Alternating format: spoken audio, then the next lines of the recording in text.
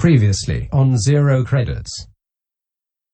Entity known as John, wake up from this slumber. You are out of time and have been separated. Find Henry. Find the other. We will provide the means of transportation. We are opening a portal through time and throwing you in it. All right, Henry, it's been a pretty good episode. I'm just gonna show myself out. I'm gonna beg one of my friends for a ride home because I don't have a car. And The portal is opening. He's already gone through time.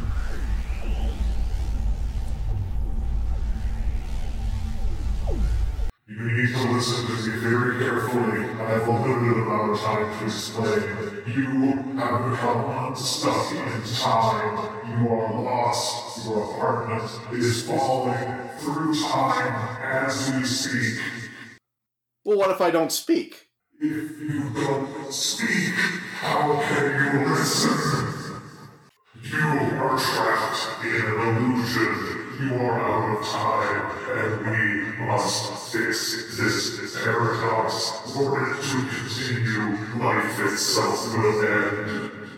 That's right, we do need to wrap it up today. Henry, you have to go back. Find John. Find the other. Henry, I am opening a door now. You must enter it. You must go forward. You must fix the time stream. It is up to you. I can trust no one else with this secret task. Alright, if you say so. So from everyone here at Zero Credits, I've been Henry, and I'm stepping into a time portal!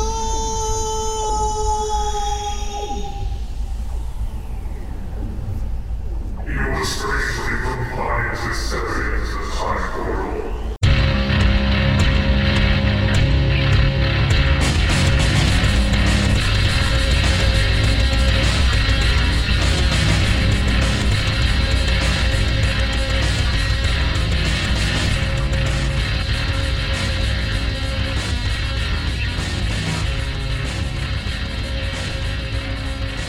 this just went from Mission Impossible to Mission Frickin' Insanity.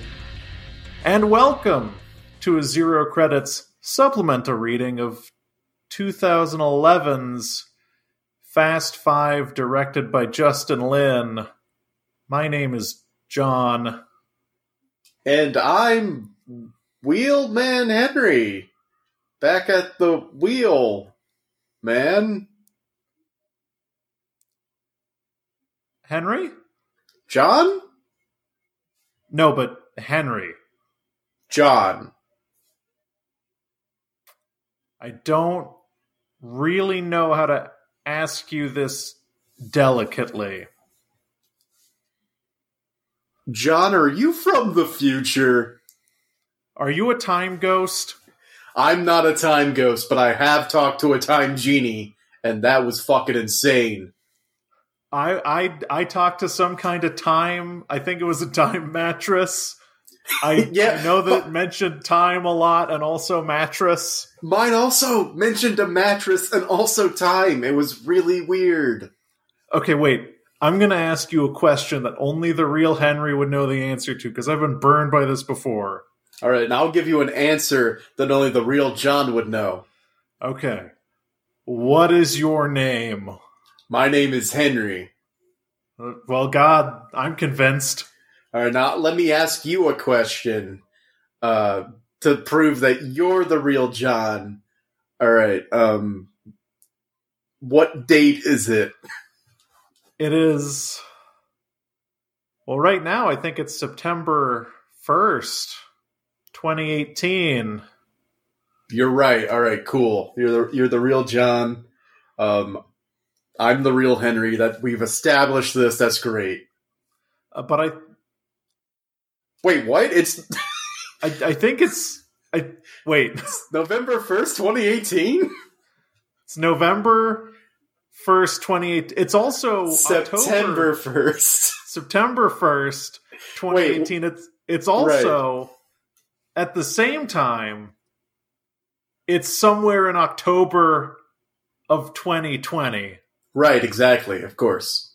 Okay, so we're both on the same page about We're on the same page, yeah. Right now, it is September 1st, 2018. But somewhere else, it is somewhere in the middle of October, although that's really just calculating the days that they've passed. Like, I feel like I've been time hopping around since, like, the first week of October. Yeah, I feel like a few weeks have passed at least. I was in a weird void for a while, and then I was in an episode of the podcast. Sounds like a similar deal happened to you. Right, I stepped through that portal that I opened with the help of all those ghosts that I summoned, and the next thing I knew, I was just in an episode of the podcast, and then a time genie told me to do something like find you and fix the time stream. Well, I mean, I think, right? There's no better time than now. I'm here. You're here. Right. We should just fix the time. Wait, is that a bucket of Corona? Wait, I know that music. Is that the DVD menu screen of my library copy of Fast Five? Just playing on a loop while they play out of sequence scenes from the movie in like a 2-minute sequence? Is this your shitty apartment in Austin, Texas? Right, my 400 square foot loft that I pay way too much money. I said loft. What's the word? Studio apartment. Yeah, my 400 square foot studio apartment that I pay way too much money for. Henry, wait, I still have that couch. Henry, I don't know how to say this, but do you think... Wait, John, shut up. John, shut up. John, shut up. I just had an idea, John.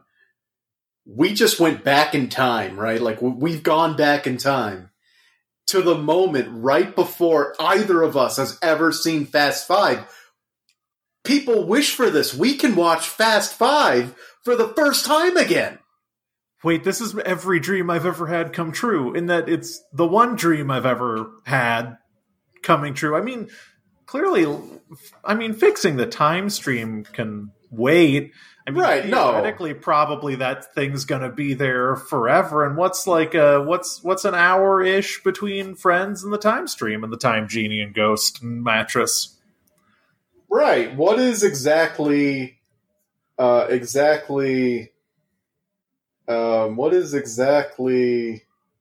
hours and 12 minutes between Friends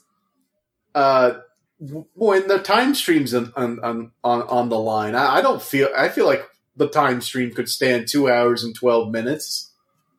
Yeah, I mean, do you want to just take a break and watch Fast Five?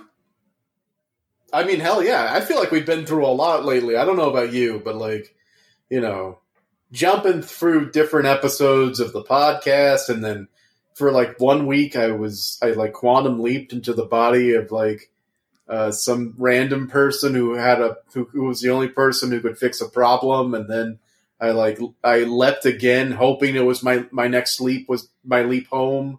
But now I ended up right before Fast Five. I feel like it's fate. We gotta watch it.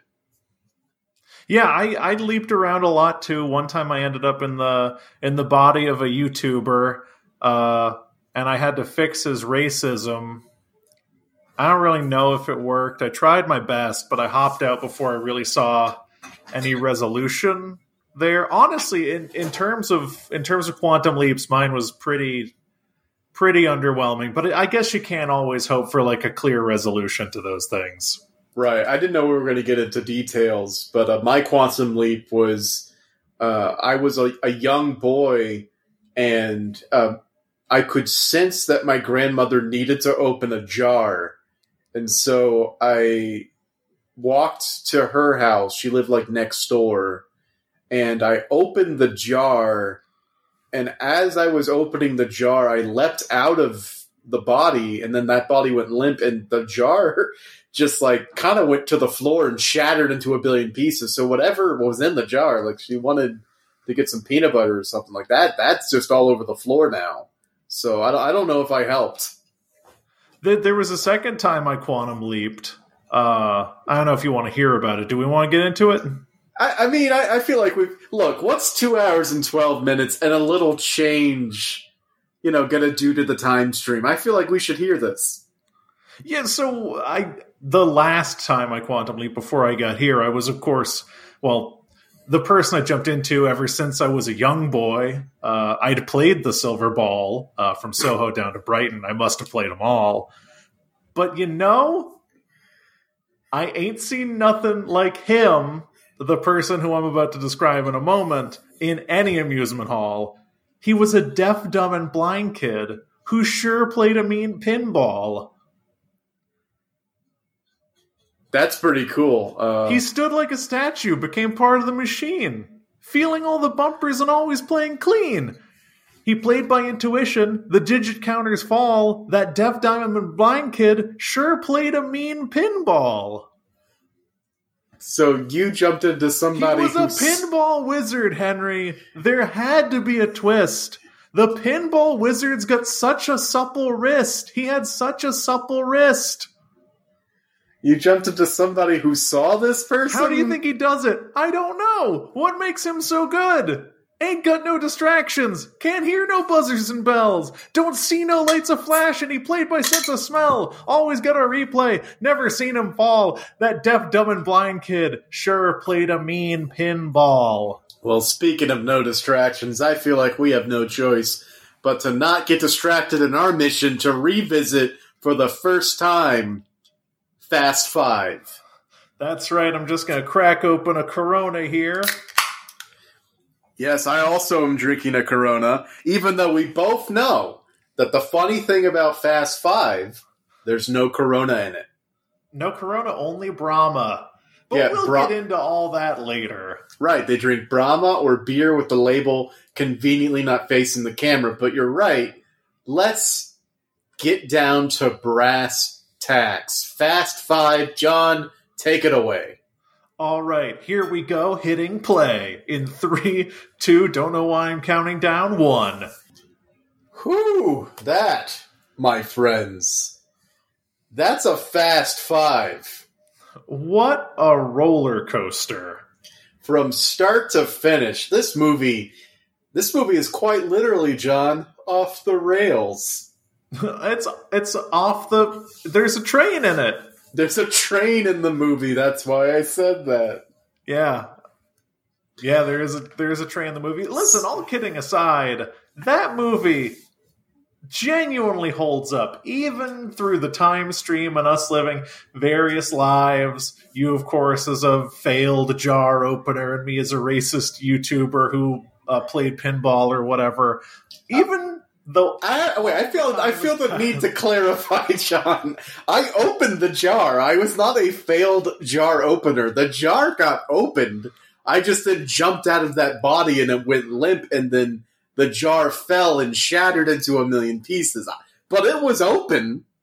Even though you jumped into the body of a weak man and I was a pinball racist, it feels like even in the 2 years plus... The jar was open, John!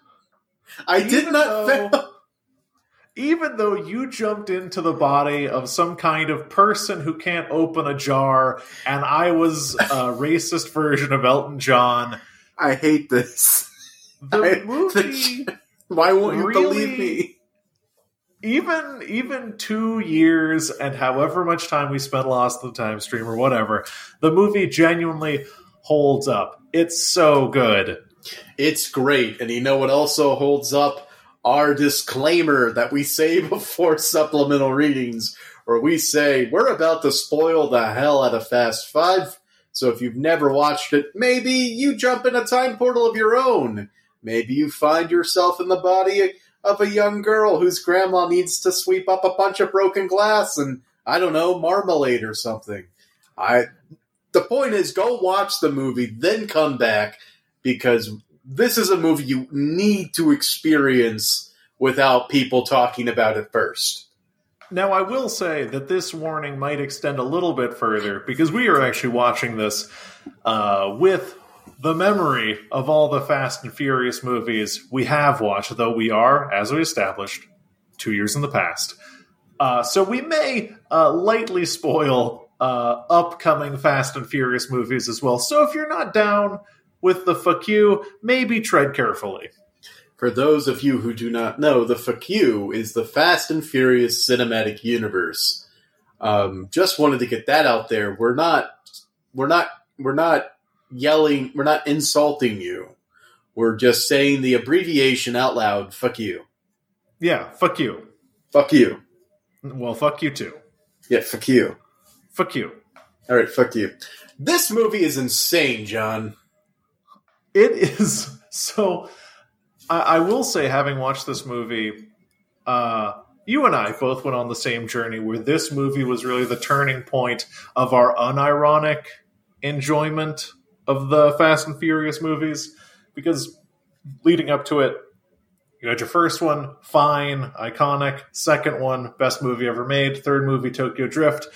Fourth movie, where Justin Lin enters the picture, really kind of, well, actually, he entered the picture in Tokyo Drift. But the first, like, kind of more traditional Fast and Furious movie, helmed by Justin Lin, Fast and Furious, was fine. It had a lot of, like, directorial flourishes that were really cool. And then Fast 5, I think, is when you and I both admitted this movie genuinely, objectively, whips ass. You're right. Yeah, you have, the beginning of this series is just, let's do Point Break, but with street racing. And then, it was so popular, they did a sequel without Vin Diesel for some reason that, obviously we don't even need to talk about. And then they did a weird threequel where it was set in Tokyo with none of the original characters until the very end. And then you had Fast 4 where everybody comes back, but it's a little weird, and also Letty dies. And now you've got Fast 5, which is honestly and unapologetically one of the best action movies of all time. It's one of the best action movies of all time. I feel like anyone could just kind of watch it, obviously, just because it's good and fun. However, it is something that very much rewards you in such a way that I still felt, even having seen this movie now 3 times, that you still feel these like payoffs of the relationships you've developed with these characters. And, I don't know if you noticed this, having watched all the other movies, they reflect back on this, and now being able to watch Fast 5 through the lens of someone who has seen all the other movies, it's kind of even more impactful when everyone gets together. Right, because this is a really great movie that rewards people who stuck with the series up to this point, because pretty much everyone who's been introduced as a character thus far, who hasn't died in some way or another, gets brought back for one last huge heist for $100 million. The stakes have never been higher. The stunts never bigger. What's so great about this movie is, it has the tired premise of, the one last job and then we're out. And it's kind of like, all right, I'm back in. And like, we know what they've been through. Like, we've watched it. It's not like one of those lines written to like give a character an easy backstory of like the grizzled thief. It's like, no, we've seen them from their start to now. So we know how tired they are of running and all the bullshit they've gone through. And if they can get this one last score, they'll be out forever and be good. It's like, it's the trope, but actually done right. Yeah, it's a heist movie with an 8-hour buy-in where you have to watch 8 hours worth of backstory of all of these characters, and then when the heist movie happens, it's so much better.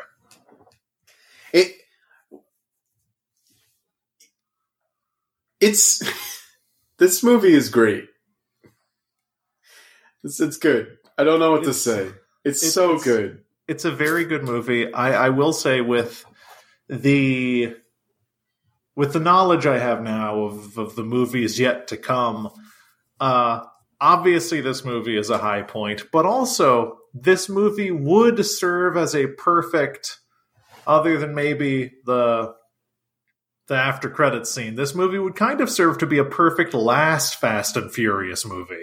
It would, yeah. If their goal was really just to get enough money to retire on, by the end of the movie, we see them all sort of celebrating and living their best life and being happy.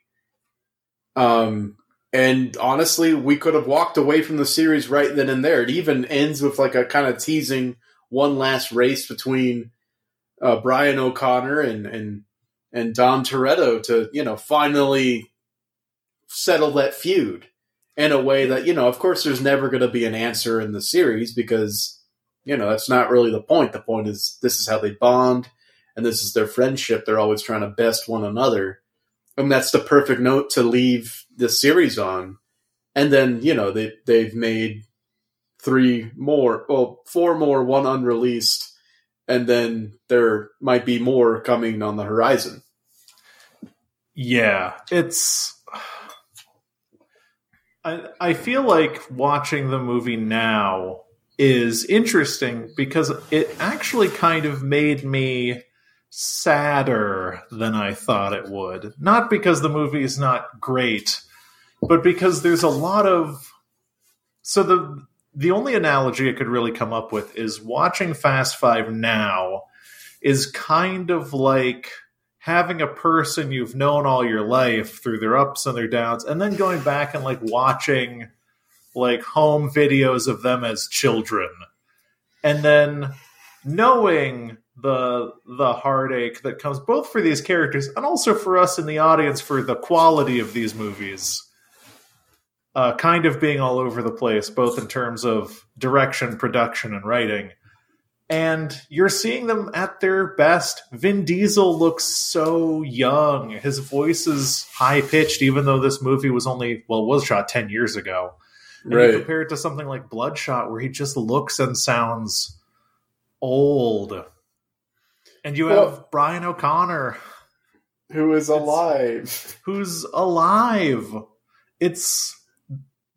I don't know, them existing on the same screen with such good chemistry, it just makes me sad because something about these movies does turn into a simulation of itself past a certain point. And the movies do have like great installments and it stays a lot of fun and I'm going to watch all of them. But you do see in Fast Five the best and it makes you a little sad. Yeah, it's definitely seeing like, an athlete in their prime, knowing that the prime can't last forever. We only get so many days in the sun, so many golden memories before, time keeps going and they keep trying to tap into that. And really what they keep falling on, I mean, I don't know whether this is like studio direction or not, is just to make it bigger, make it more spectacle, make everything more grandiose, which Fast Five was already starting to do. Like it's the beginning of zooming out and expanding and building. Because this is like one of the first movies in the fuck you that's international in scope, and the bad guy isn't just like a drug runner or like maybe has a small smuggling operation, but like runs a frickin' country and owns like entire neighborhoods. It's like their first really like big bad guy. So kind of where the series ends up starts in Fast Five. Like these are the seeds being planted for jumping a car between buildings and taking down a sub and stuff like that. Because at some point they kind of...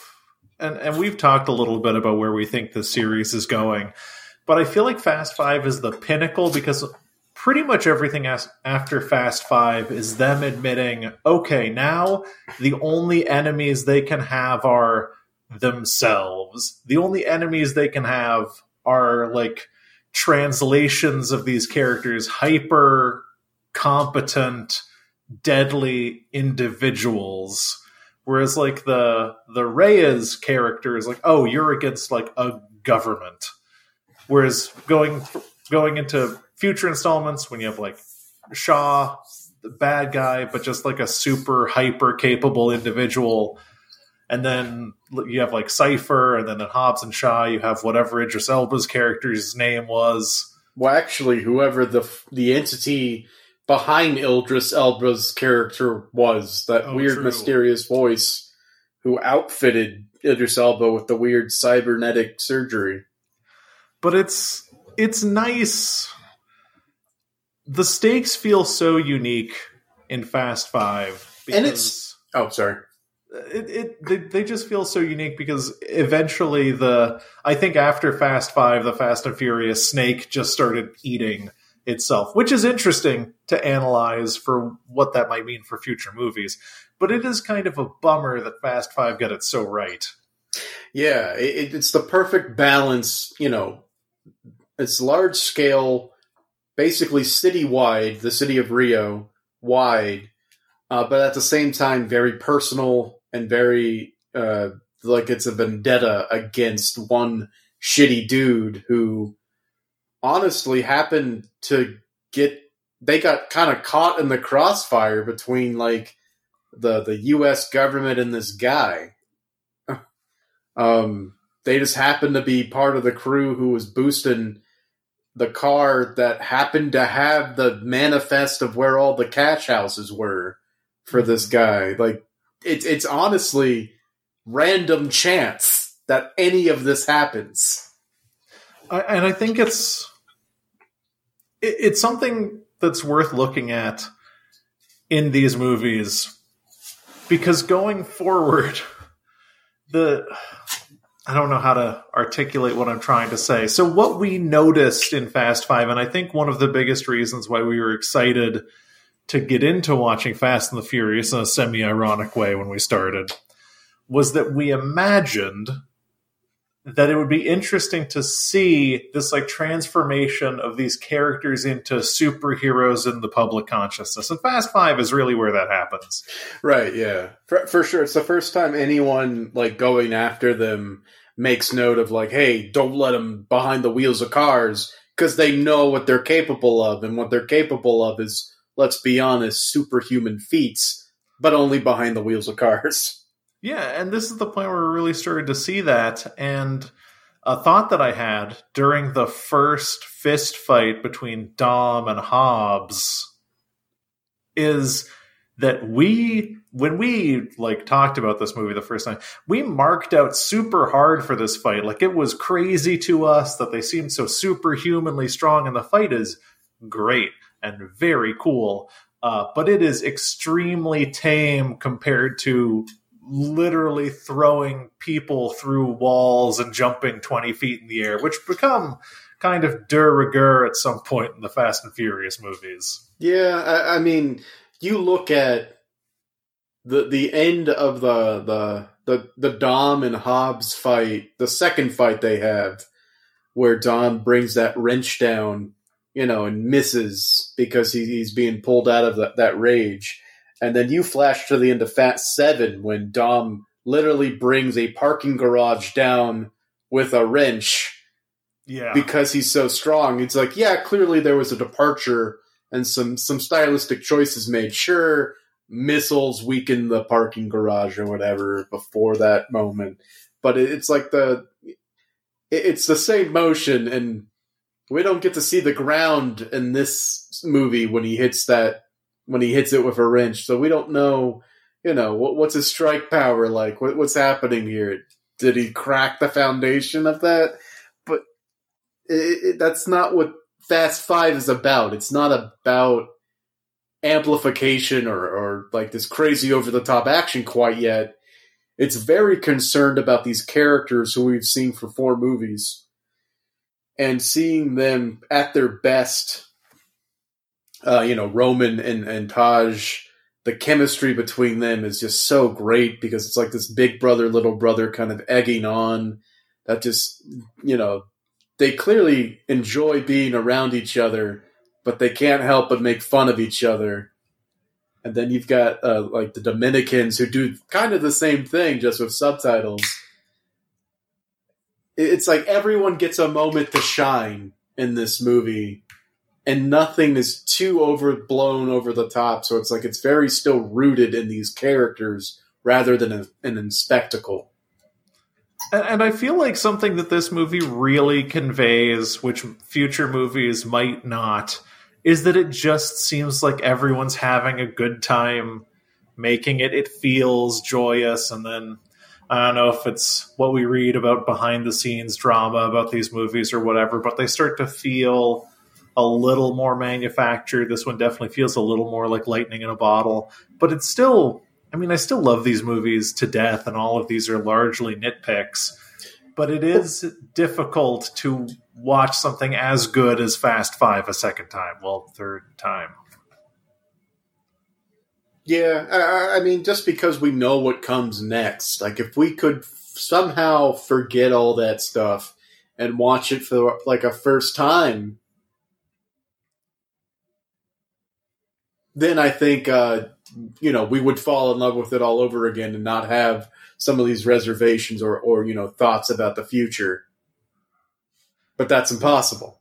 Now, the nice thing about Fast Five, having the benefit of knowledge of the future, is, I think, and you, in one way, and you can argue with me on this, I think Fast Five might be one of the most important movies in relation to the trajectory of a certain kind of cinema, and maybe movies in general. It might be one of the most important movies. Now, you have to back that up. Why? First, what particular type of movie are you talking about? Well, that's movies that feature or star ex-professional wrestler Dwayne "The Rock" Johnson. Okay. Which at this point is a diminishingly small number of movies that do not fit that descriptor. Right. So why is this movie so important to the subgenre of film, movies that star Dwayne "The Rock" Johnson? Well, it's also worth noting Dwayne "The Rock" Johnson, basically our Arnold Schwarzenegger, like he's totally embedded in culture regardless of how many movies he's in. However, I was thinking about this watching it, and I believe that Fast Five is the birth of his on-screen persona that really started to kind of hook people on the Dwayne "The Rock" Johnson shtick. Because, let me read the movies that he was in the 4 years leading up to his appearance in Fast Five. In 2007, well, let's go back to 2006. He was in Southland Tales and Gridiron Gang. In 2007, Reno 911 Miami and The Game Plan. 2008, he was in Get Smart. 2009, he was in Race to Witch Mountain and Planet 51. In 2010, he was in The Tooth Fairy, The Other Guys, and Faster. So, maybe not a ton of movies that most people would say are their faves or did a ton of money in the box office. The only movie he was in 2011 was Fast Five. And let me read the movies to you that he was in after Fast Five. G.I. Joe Retaliation, Pain and Gain, Fast and Furious 6, Empire State, Hercules, Furious 7, San Andreas, Central Intelligence, Moana, Fate of the Furious, Baywatch, Jumanji, Welcome to the Jungle, Rampage, Skyscraper, and then in the future, Shazam, Hobbs and Shaw, and the next Jumanji. For the most part, the movies that people know The Rock from happen post-Fast Five. So, whereas before Fast Five, you could see him in some comedies and in Reno, Miami, for some reason, but like some comedic kind of things. After Fast Five, he's in mainly action, mainly playing a badass, kind of doing the same, shtick in each movie, but it doesn't matter because he's so charismatic. No one's going to fault him for it.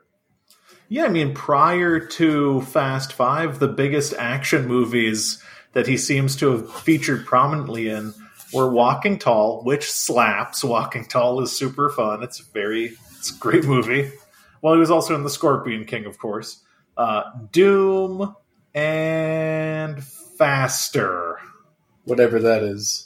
It is apparently a movie with him, Billy Bob Thornton, and the tagline is, "Slow justice is no justice."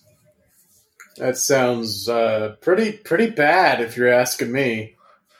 So considering the fact that Dwayne The Rock Johnson is the highest paid, probably most culturally prolific actor on Earth, I think Fast Five is really where his like growth in Hollywood started to be like totally exponential. That's really interesting to considering that he wasn't even their first pick for that character. Like, Luke Hobbs was supposed to be Tommy Lee Jones, as we discussed in the previous supplemental reading we did of this movie. Other than the part where him and Dom fight, that character was totally written for Tommy Lee Jones. You can also tell what parts of the movie were filmed when, because it appears as though Dwayne The Rock Johnson was trying to preserve the integrity of the role by having a Southern accent, and he does it about 30% of the time. The other 70%, he's just talking. Right. When he's first introduced, he's got kind of like a completely different persona where he's saying these lines like, better have your Thunderwear on and, I like my dessert first. Come on, give me the veggies. Like, all these things. And then later in the film, he's kind of just like, I'm in. I'm going to take this bastard down. It's like, what happened to all the fun language you were using, Mr. Luke?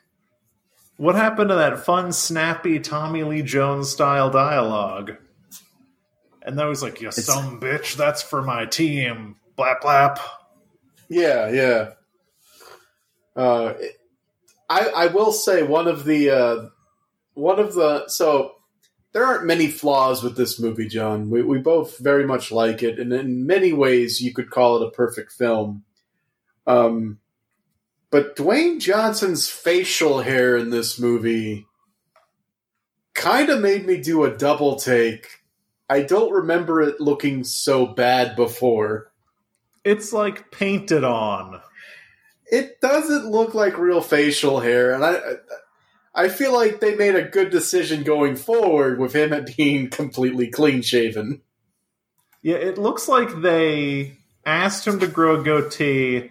He couldn't, and then they aggressively dyed it. Yeah, he's not like completely clean-shaven in the sequels. He's got a bit of stubble on him. But it looks miles and leagues better than the painted-on, kind of like bad guy goatee, even though he plays a good guy technically in universe. I'm just glad we moved away from that. If we're talking about characters' looks, there is one scene in the safe house where Vin Diesel is wearing like a knitted shirt with fake pockets on it. It's like he's wearing a little girl's sweater that he put over his body. It's really funny. John, when you're a fugitive from the law, you don't have a lot of clothing options. Yeah, I mean, Brian O'Connor and Dominic Toretto were running bare-ass naked through a cornfield, and they ran through someone's clothesline, and then they just had on whatever clothes when the clothesline whipped them around. I actually did notice this, and I thought it was pretty funny. It's going to be probably the biggest day of your career. This is the biggest heist you've pulled so far. And, it's going to be big. So what do you wear if you're Brian O'Connor? Just like a navy blue polo and some jeans. His fashion choices in universe have never been great. I just had to laugh because, there's Dom in, a white plain tee.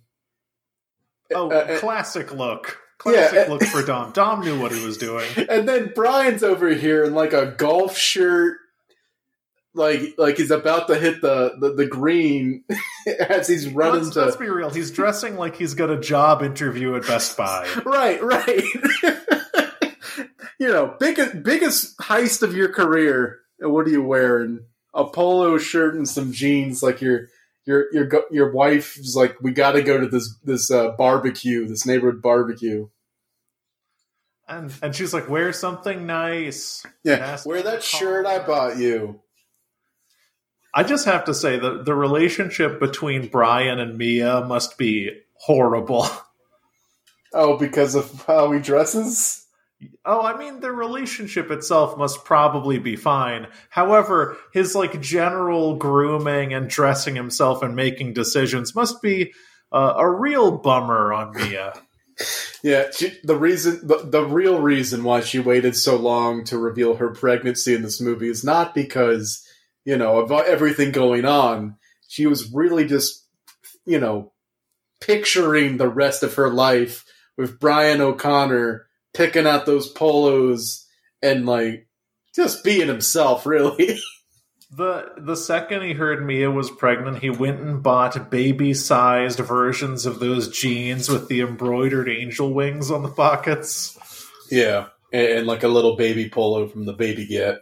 And some DC shoes and some Oakleys. Yep. He's like, this is going to be the coolest baby. And everyone's like, that is one basic baby. Hey, he knows what he likes. He knows what he likes, and he goes after it. And to his credit, like he doesn't look dorky. He pulls off the look. I mean, he's the only one that does. However, Han's fashion in the movie, in this Impeccable. movie and all, impeccable. Impeccable. Yeah, like we've already said, like this is all of the characters that we've watched in all these movies just operating on all cylinders to the point where we discussed this last time. Their method of introduction and like in-universe explanation of why they're there doesn't really hold up. It's like, you know, they say, oh, we need a chameleon. We need somebody who can blend in, and it's Han. And it's like, when has he ever done that? Yeah, when has the braggadocious leader of a Tokyo street gang? Maybe he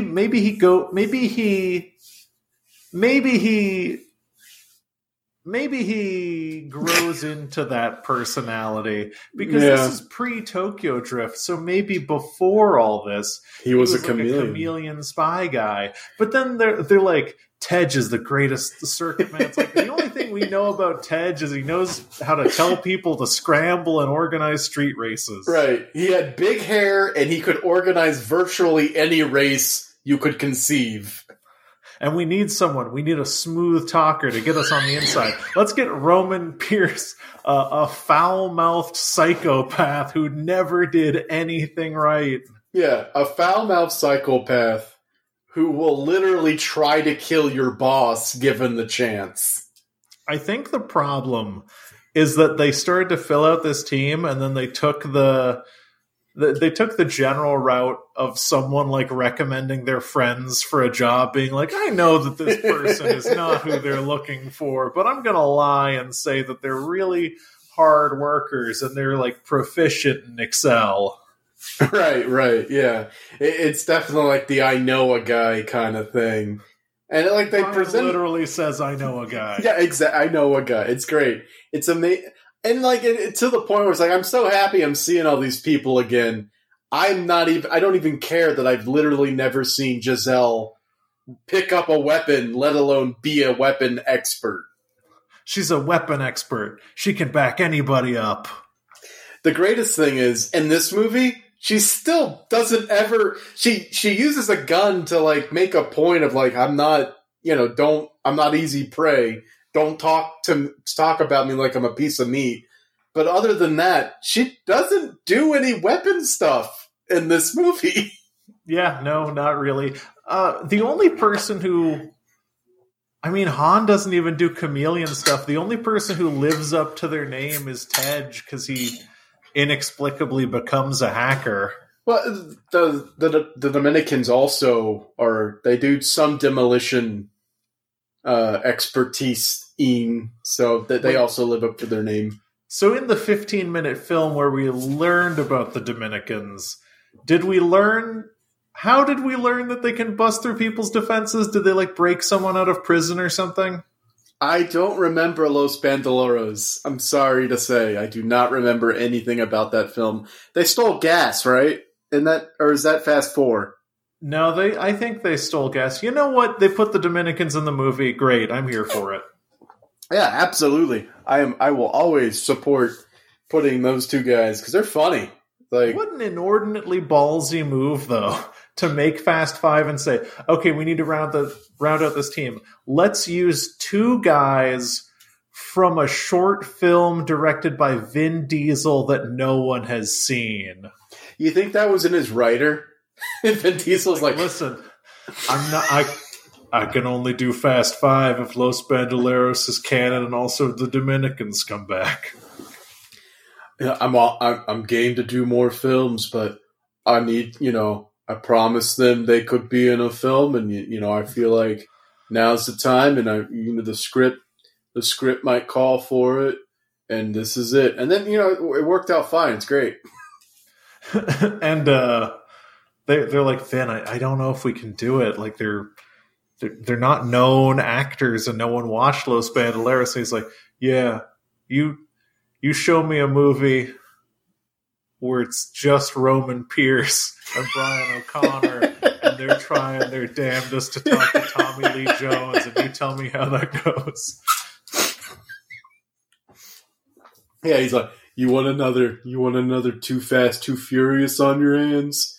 Get Eva Mendes. See if you can get her back. I don't think you can. Not if I'm not attached. Hey, what was the bad guy from Too Fast, Too Furious' name? Try to get him, huh? Yeah, what was his name? Exactly. Right. I'm still waiting for him to come back, by the way. He might. He said he was going to break out of prison and he was going to come after Roman Pierce. So, you know how we don't know the bad guy from Hobbs and Shaw? Maybe it's gonna be that drug lord from Miami. I would be very interested to see if one of the last Fast and Furious movies is them unveiling a Fast and Furious crew like Fast 5, but it's all the villains. Oh, so kind of like Fast 6? Yeah, but different. But with people that we've seen. Cypher. Yeah. With Drug Guy, with Deckard Shaw, and Owen Shaw, who's dead. He's still alive. Okay, Owen Shaw, all the Shaws, even though Deckard's good. Okay, just Owen. It's a whole thing. Yeah, I guess they're never really going to address the fact that Deckard Shaw fucking killed Han. They've got one. I feel like maybe in an upcoming movie, they might talk about it. They better. Maybe he chameleoned his death. Yes, there's a flashback, and Deckard Shaw has just thrown the lighter that blows up Han's car, and it zooms in on Han, and then his eyes go in different directions because he's a chameleon, and then he blends into the background, and then the car explodes. Yeah, his eyes go in different directions, and his tongue shoots out and eats a fly. And he looks right into the camera, although he faces the camera, but his eyes are going in different directions. And he says, "Remember, I was the chameleon," and he disappears. That would be the best possible ending. I really do hope, though, because we've already seen Han die in Tokyo Drift, and at the end of Fast 6, we got that scene again, and they added in Deckard Shaw killing him. I want them to go back to that scene again and just put more stuff, more things. Just keep building on that one scene. I want them to go back to that scene, and then instead of the car blowing up it cuts to a different guy, whoever the antagonist is, and they're pressing the button to make it at the same time. Yeah, they punch out Deckard Shaw and then pick up his explosive thingy, and he pushes the button. But by then, Han has crawled to safety. We just didn't see it. Yeah, no one saw him crawl to safety, but now we as the audience do. Yeah. These That's movies what I are want. dumb. These movies are great. I love them. I love every one of them. Every single one. Oh. Okay, so on a rewatch, one thing I want to say. That truck that you told me that they built specifically for the train heist, and it was all practical. The Wiggly car? Is that the thing that has the bed that gets closer to the train and then like ramps down so cars can fall off of it? Yes. Yeah, that thing. And you told me they built it. It was all practical, and they even crashed it into that train practically, and that's great. But the second I would see that they have specialized equipment just for this heist, if I'm Brian O'Connor and Mia Toretto, I'd be like, okay, wait, who the fuck is this? Who's paying us? Because they built this thing just for this heist. There's no way that that's like a truck that has any other use. They built this specialized truck. Like, who's funding this? Are we about to get into some bad shit? Yeah, I thought we were just in it to steal some cars, but now that I see this special wiggly train stealing car that they built, obviously they have resources that we didn't imagine. It's like, wait, we're stealing cars from a train. Okay, I guess that's not too weird. There's DEA agents on the train, huh? Well, I guess we wouldn't be stealing the cars unless somebody took them. It's like, there's so many steps you can kind of like start piecing it together. But I guess we're like, oh, we're hard up, and Vincent said we need cash, so guess we need cash, and Dom's not here, so Dom's really the one who thinks for us. Did you notice that when you saw Dominic Toretto, like when they give you the reveal like less than 10 minutes into the movie, I've gotten so used to the myth of the character of Dom. I've gotten so used to the reaction of seeing him the first time to be like, oh my god, it's Dominic Toretto. Is that Dominic Toretto's music? Oh my god. But this time it's just like, oh, it's Dom. Cool. Dom's back. Well, Dom's out of prison. Cool. It's funny because like we see they show him on the bus, then they show his car driving up to Vincent, who's about to leave for the job. So that's two times we've technically seen him like implied, and then like yeah, the train wall comes crashing down, and there he is with this bright light and shrouding him like the saint that he is. But it's kind of like, well, yeah, we kind of knew he was going to show up because you showed him pulling up to Vincent, and Vincent smiled. So like. We knew he was going to be there. It's just refreshing to not have to play the game of, Dominic Toretto is like an archon that appears every 300 years and have to be the biggest deal in the world when he shows up. Yeah. I do like that Vincent gets to throw in, one of those, look who showed up, so they can just check off another one of the, tired... like tropes from like action movies and heist movies, but solely within a character who does not exist beyond this film. Yes. The great thing about Vince is, I believe when they were making Fast Five, they're like, fuck, right, Vince exists. Let's kill him. Yeah, but like Vince had like a toady, like another guy. Like there was always Vince and someone else. Where's that someone else? No idea. In Spy Racers. Oh God, please no. Please no Spy Racers. Oh, we have to watch that second season eventually. Shut up, no. We know we have to. Oh, I can't. I don't even remember anything with the first season. It was so bad. Dom Toretto's weird sloth face still haunts me. Yeah.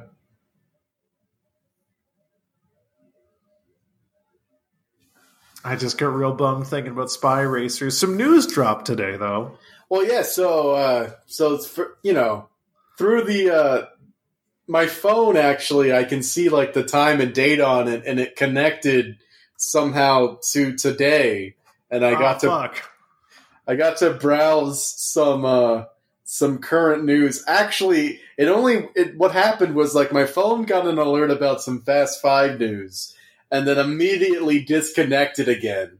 So all I don't know what's going on in the world, but I did get this one article, John. Thanks for bringing it up. But it was announced today that the Fast and Furious franchise is going to end after 2 more movies. Oh, phew. Wait, only 2? 2 more movies. Now, here's the thing. As my wife pointed out to me, somehow, through the time vortex... Yes, you are not. You are, as of yet, in September 2018, not married. So the headline reads, Fast and Furious series to end after 2 movies. Justin Lin returning to direct both. Oh, hell yeah. So... this makes me think they already filmed Fast 9, the Fast Saga, and they didn't release it yet. So that means 2 more in addition to 9. Yes, Fast and Furious 11 would be the end. So we know, John, from rumors before we both fell into time portals, Michelle Rodriguez did a couple of interviews and revealed and hinted heavily that the Fast and Familia, was heading to space. And F9, the Fast Saga.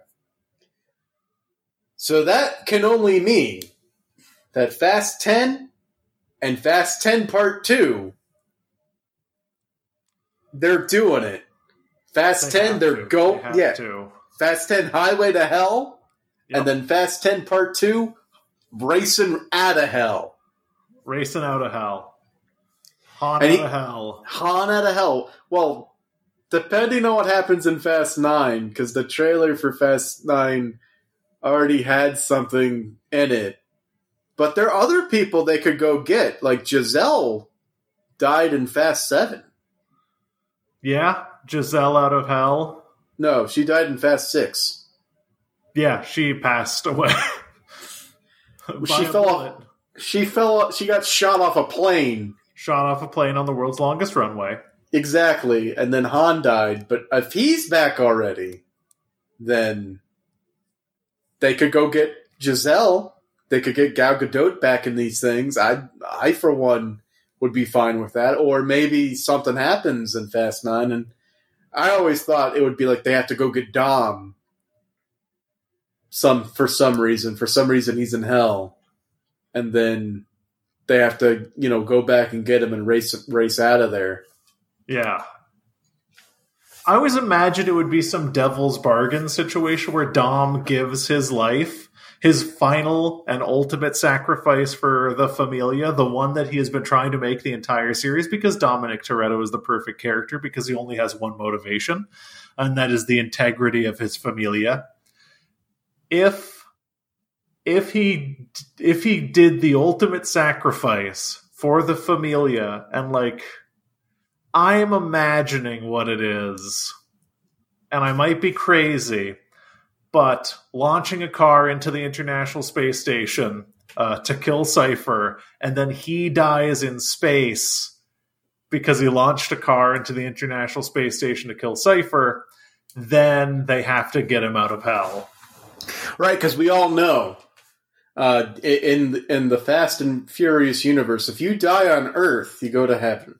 But if you die in space, straight to hell. It's like international law, except hell law. Turns out hell has dominion over space. Okay, so quick question. We know there's 2 more. So 9 space, 10 hell, 10 2, maybe out of hell. But for a title for them going to hell, do we think Highway to Hell? Do we think Dominic's Inferno?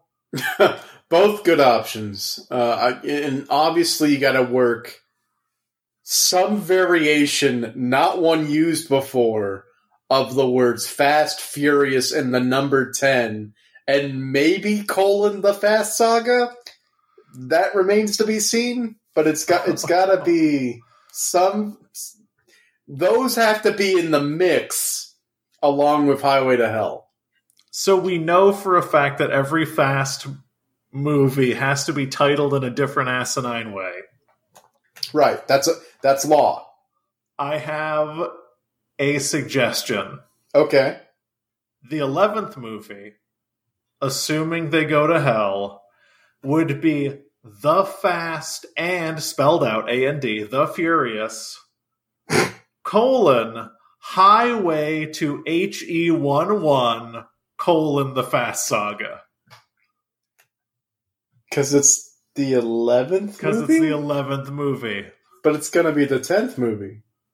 Yeah, the 10th movie is the one where they have to go to hell. See, that's tough. Obviously, the 10th movie is called FFX. Oh, no!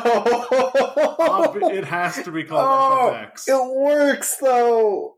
Obviously, FFX. it has to be called FFX. FFX. It has to be. There's no other way. This is a genuine prediction outside of any bits or jokes. There is no way that movie is not called FFX. It's got to be called FFX. Yeah, that's amazing. It has to be. Because the 9th one is F9, F9, The Fast Saga? Ridiculous. Right. Does that mean... Okay. In the title, F9, The Fast Saga. Yes. What does the F stand for? Fast? But they already say The Fast Saga.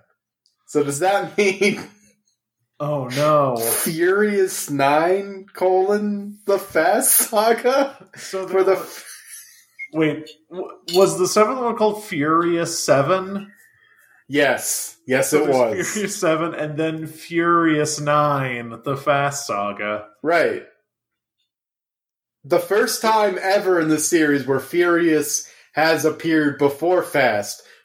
Furious has appeared on its own, but never before Fast. Now, have we considered that the Fast Saga might be a Last Jedi situation in that it has multiple meanings? It might be. Yeah, you're right. Maybe FAST is an acronym. Maybe there's a new character whose last name is Fast. Wait, what? Hold on. Okay. What if in F9, The Fast Saga, obviously we know it introduces Dominic Toretto's brother. And what if Dominic Toretto's brother's name is Thomas Fast?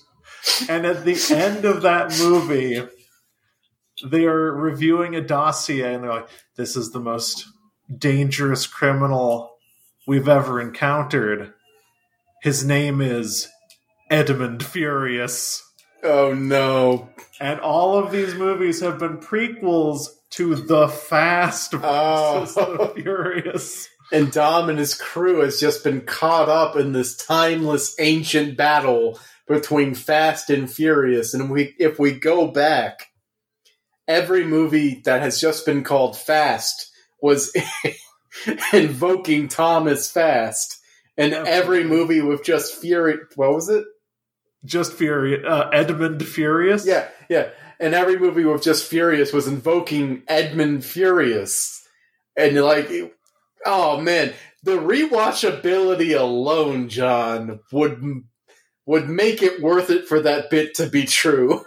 It's like Lost. There are two forces constantly in... It's like Lost or The Legend of Korra or basically anything. There are two eternal forces always at war. The force of the Fast and the force of the Furious. You may embody one, but you certainly can't embody both. Unless you are the legendary, mythical Dom Toretto. only Dominic Toretto has the power to contain the spirits of both Fast and Furious inside of his body. And honestly, that makes him more dangerous than any god that could exist. Yes, I mean, it's absolutely true. Oh, the Fast Five, which is not the name of the movie. Fast Five is a great movie. There's not even 5 of them. But what if the movie was called The Fast Five? Are there 5 of them? There's way more than 5. There's at least 5 of them. At least 5. I was gonna go. There's Dom, there's Brian, there's the Dominicans. Well, that's 4. And there's so many more. Oh, yeah. This movie is great. It's the last time the series is ever kind of small, kind of personal, kind of balanced, because it just keeps blowing up from there. Fast 6 introduces the idea that there's an evil crew out there led by Owen Shaw, and then because of Fast 6, Deckard Shaw finds out about the Familia and tries to take them out one at a time. And then because of all that, Cypher Cypher exists. Happens at some point. Elena is kidnapped. Who was the bad guy in the 4th one? Just some guy in, like, Mexico. Just, like, the guy who killed Letty. Or had Letty killed, basically. I honestly think that movie is the hardest one to remember. It is the least memorable. It is, and honestly, I barely... The only thing I remember is, like, Letty dies, and that's it. Yeah, Letty dies, and that's pretty much it. Yeah. And there's a really bad, really, really bad sequence in a tunnel where the cars are not real. And I'm so glad that we have moved past that point in the franchise, and everything has been either practical effects or, like, at least the cars were real. You know, that's all I ask for. And your high-octane car action movie, the cars have to be fucking real. The cars have to be real at least, like, 80% of the time. Yeah, if not like a coward's 80% where just, like, the car races are real and then the stunts are fake. Yeah, no, like, if Mad Max can pull it off, the Fast and the Furious can pull off whatever the hell they're doing. Yeah, and that safe was only fake, like, 40% of the time. You told me it was mostly practical. It was mostly practical. It was like it was light, obviously. You told me there was a car in there. Oh, yeah, there is I forgot about, there's totally a car in the safe. Yeah, you told me it was kind of just the wires that were CGI. I think sometimes when it, like, smashes into things, it might be CGI. I don't remember. I'll have to read the article again. Yeah. I was just blown away that any of it was practical, to be honest. And I really do. I was really paying attention to see if I could spot when the switch happened. And the movie it lays it out right in front of you without showing you. It's so, like, it treats you as smart as you want to feel. Because there's, it's like, you've carved out a 10-second lead, make good use of it. And then see you on the other side, like we talked about last time. There are all these hints. But honestly, like, all they do is cut the part where they go under the bridge, and, like, they're coming away, and you see that garbage truck, and you're like, huh. Even if you missed, like, all the hints, and you saw that garbage truck, you'd be like, that's a weird detail. Why would a garbage truck be in the shot? And that's when they made the switch. The thing about a well-done heist movie is it's like a magic trick because it shows you everything you need to know, but you don't know how they did it until the end. Well, that's why the Ocean... a heist movie about magic tricks that does not follow that rule. Yeah. Well, and that's why Ocean 11 kind of sucks. Because you believe you're seeing everything, but before they even started to do anything, they did things that you didn't get to see. That's why this is a good heist movie. At every step of the way, you see what they're doing, you see what they're planning, and even when they throw the entire plan out, and you see, it doesn't take long, like, we're going to throw the plan out, and then they show you they're putting cables on the Volt, and they're taking the Volt, like, even though they didn't tell you they were taking the vault, it's self-explanatory by the time you see it happen. And it's so cool. It just treats you so smart. It's such a huge ballsy thing when they take the vault that you can't believe it. That there's no way you'd notice them giving you everything you need to know that the vault got switched out. Right. It has the potential to kind of feel like a bullshit moment because, like, you know, it's after everything that's done that the Rock opens up that safe and looks at it and it's empty and they reveal it. So it has the potential to feel that way. But honestly, on a rewatch, it's like, no, they were pretty honest with it. They showed you when it happened. They just didn't show you exactly what happened, but it's not as though it couldn't have happened. Like, it's not shoehorned in.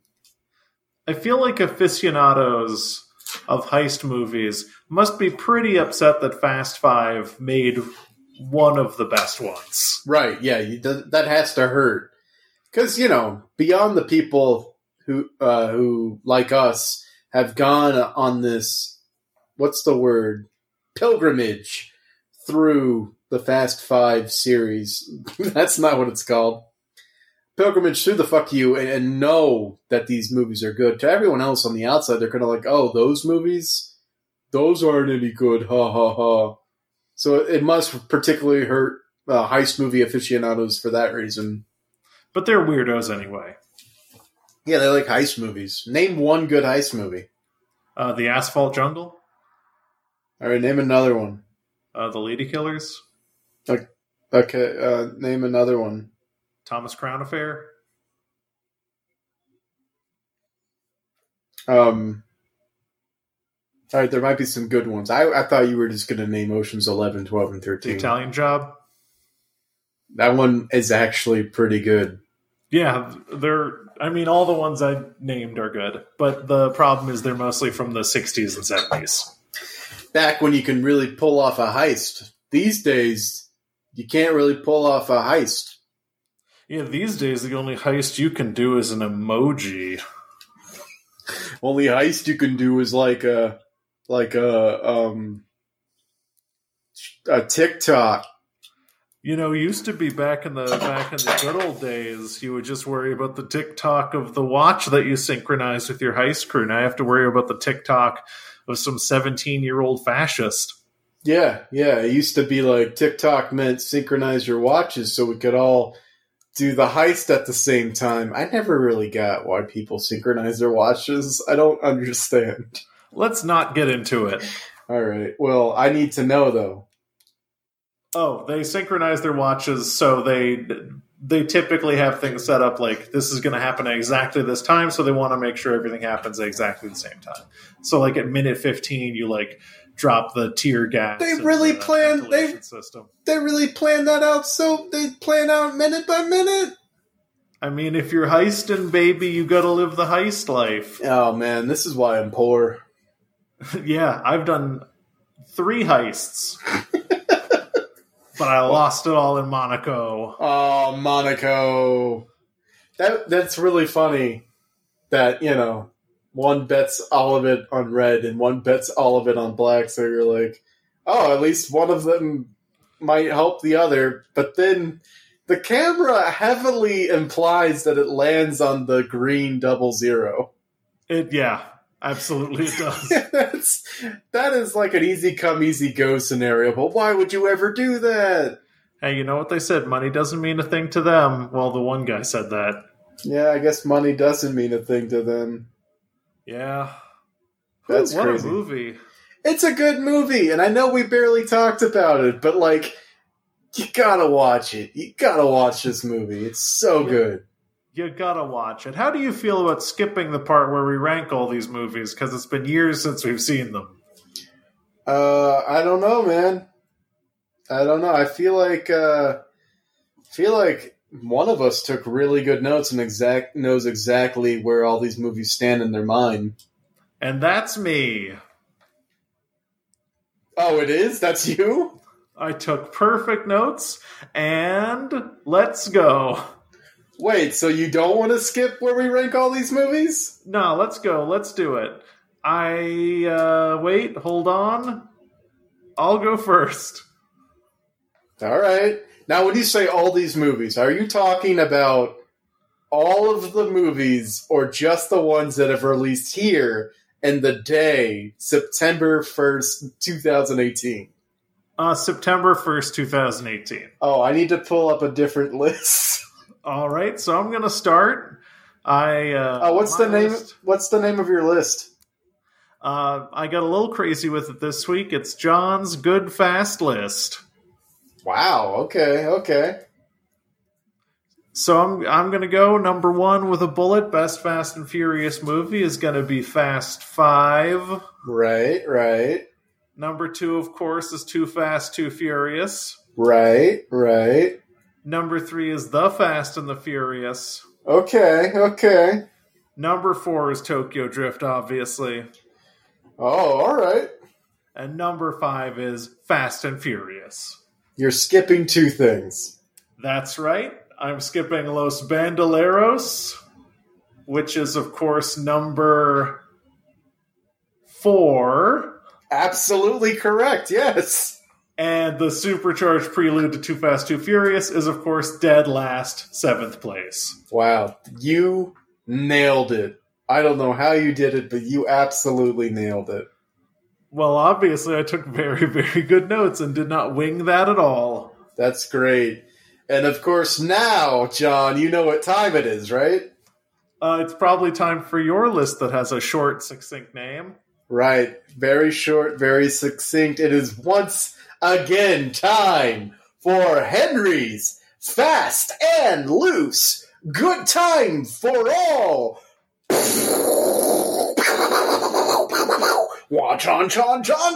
Fuck you, tier list. Ba ba ba ba ba ba. Ba ba. Henry's the best. What the fuck is John doing?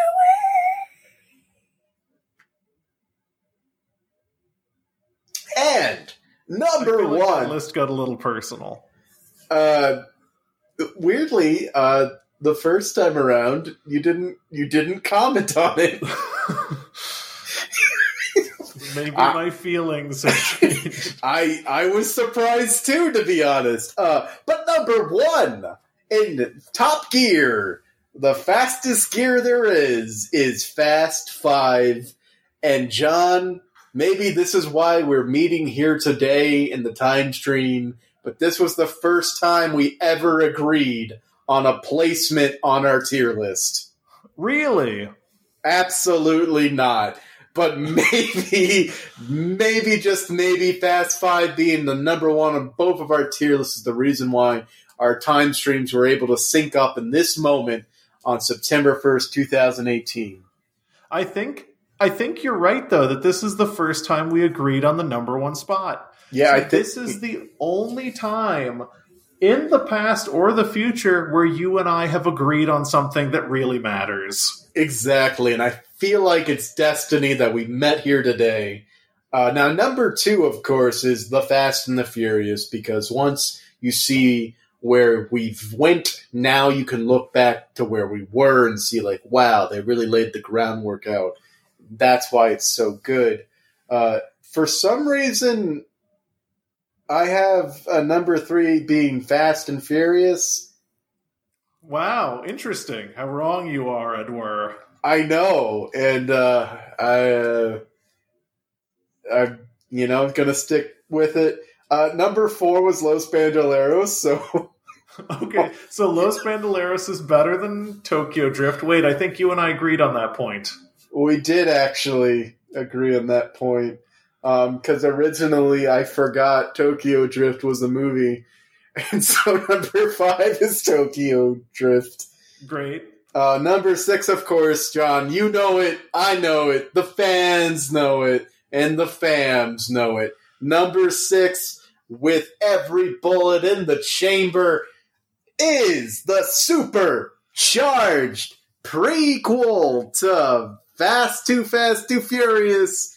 Yeah, it was the best music video I've ever seen. So good, this prequel. I'm very happy to have watched it. Every day I wake up and say, this is the day that I am thankful for having watched the prequel. And I've never said that. I've never said that about number last. It doesn't matter what list I'm saying. The absolute dead last movie on this tier list. Too Fast, Too Furious, sucks. You obstinate buffoon. You absolute shithead. How could you do this? Ejectocito, cuz. I fucking hate you. Look, that's just the way it was. And is. We're here to try to fix the times. Wait, John.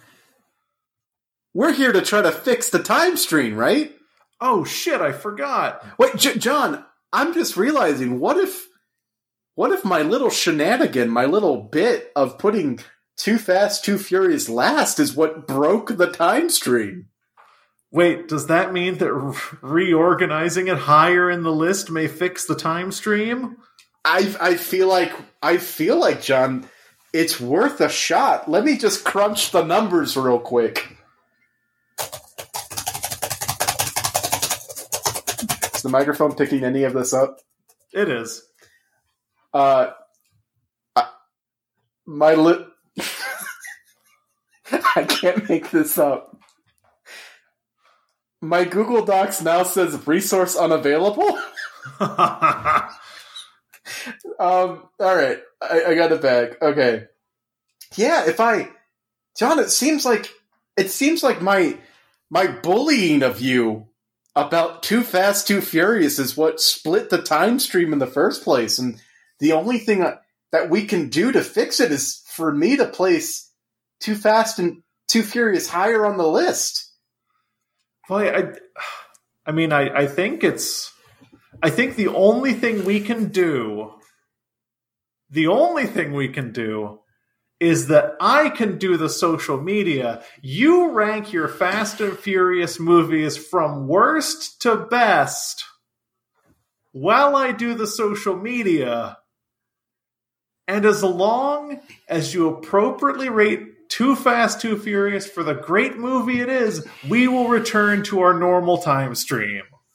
I mean, the science checks out. This has to be the only mistake we've ever made on the podcast. Everything else has been factually, totally 100% accurate. Absolutely. So I'm gonna start doing the social media. In between, you'll rank the films in whatever order you see fit. I mean, I agree. Sorry, I'm doing the work of I'm doing some really complex equations here to really determine. That's fine. I'll get started on the social media. Of course, if you want to send us a tweet in the future, which we're definitely going to, and I'm going to enjoy very much, you can do so at ZCPCWHJ on Twitter.com, which stands for Henry. All right, so number 7 has to be the supercharged prequel. There's no that's got to be the worst thing ever. Okay, so we're in agreement on that. So good so far. So far, so good. And of course, if you want to send us an email, you can do so to email@zerocredits.net, which is a website in the future, which we're going to. And if I carry the 1 here and do a little tilde over the 2, that would place, I think, Tokyo Drift next. Canonically, okay, we're doing good so far. We are, of course, on Spotify. You can find us on the podcast section of Spotify. Search for Zero Credits Podcast in that podcast section of Spotify. In the future, Joe Rogan's there too. Also, he lives in the same town as he records Avasana. It's a whole thing. But go to Spotify, look up our podcast. A surprising number of our listens come from there. Number 5 would be Los Bandoleros, and number 4 would be Fast and Furious. mainly because Los Bandoleros is shorter and therefore cannot be as good as something longer, that's what's happening. Okay, so the math's checking out so far. We are on Apple Podcasts. Search for Zero Credits Podcast on Apple Podcasts. A really great way people can learn about this show is to leave a comment, leave a rating on Apple Podcasts.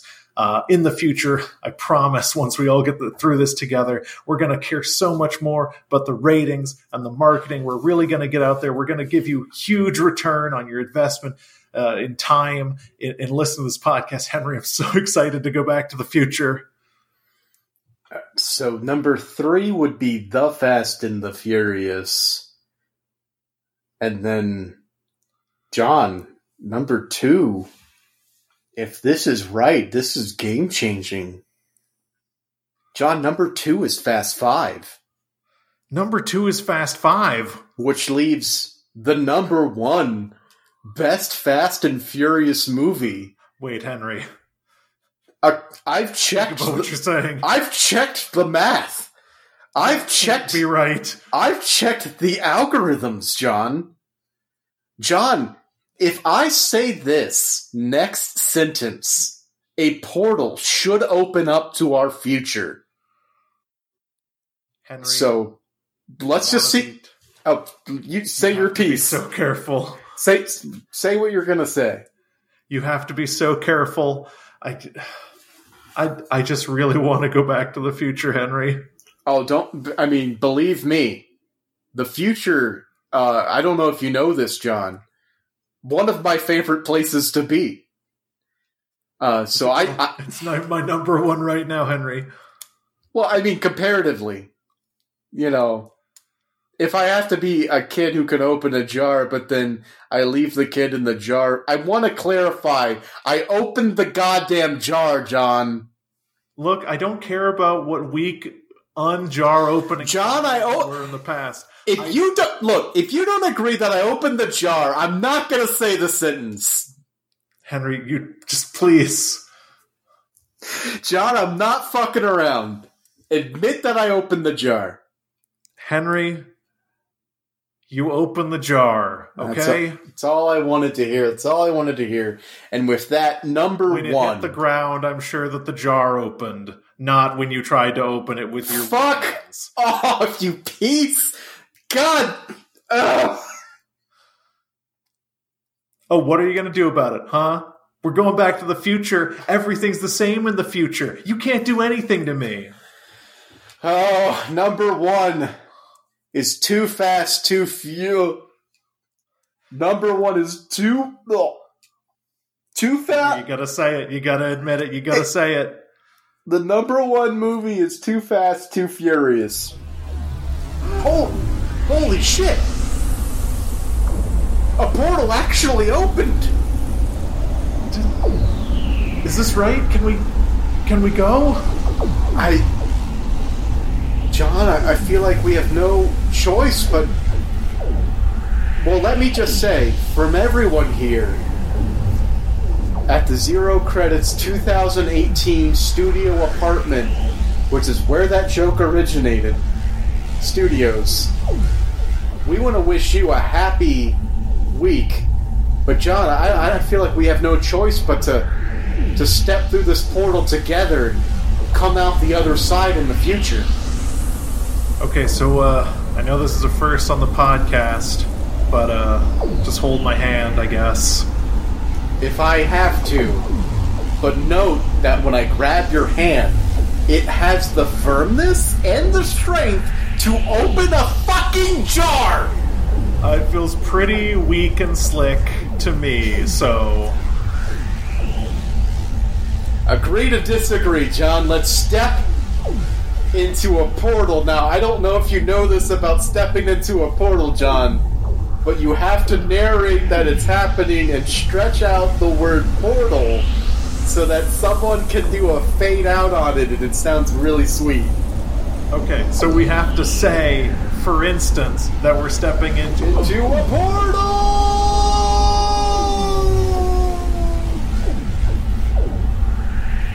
Like that? That's how we have to say it? Yes, ideally that's how we would have to say it.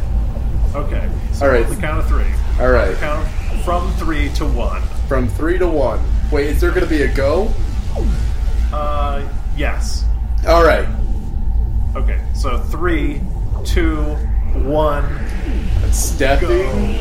Go. Stepping into. now. Stepping into him. We're stepping portal. We're stepping into portal. We're stepping. We're doing it at the same time. We have to do it at the same time. All right, I'll count 2. Okay. 3, 3, 2, 1, go. Stepping into a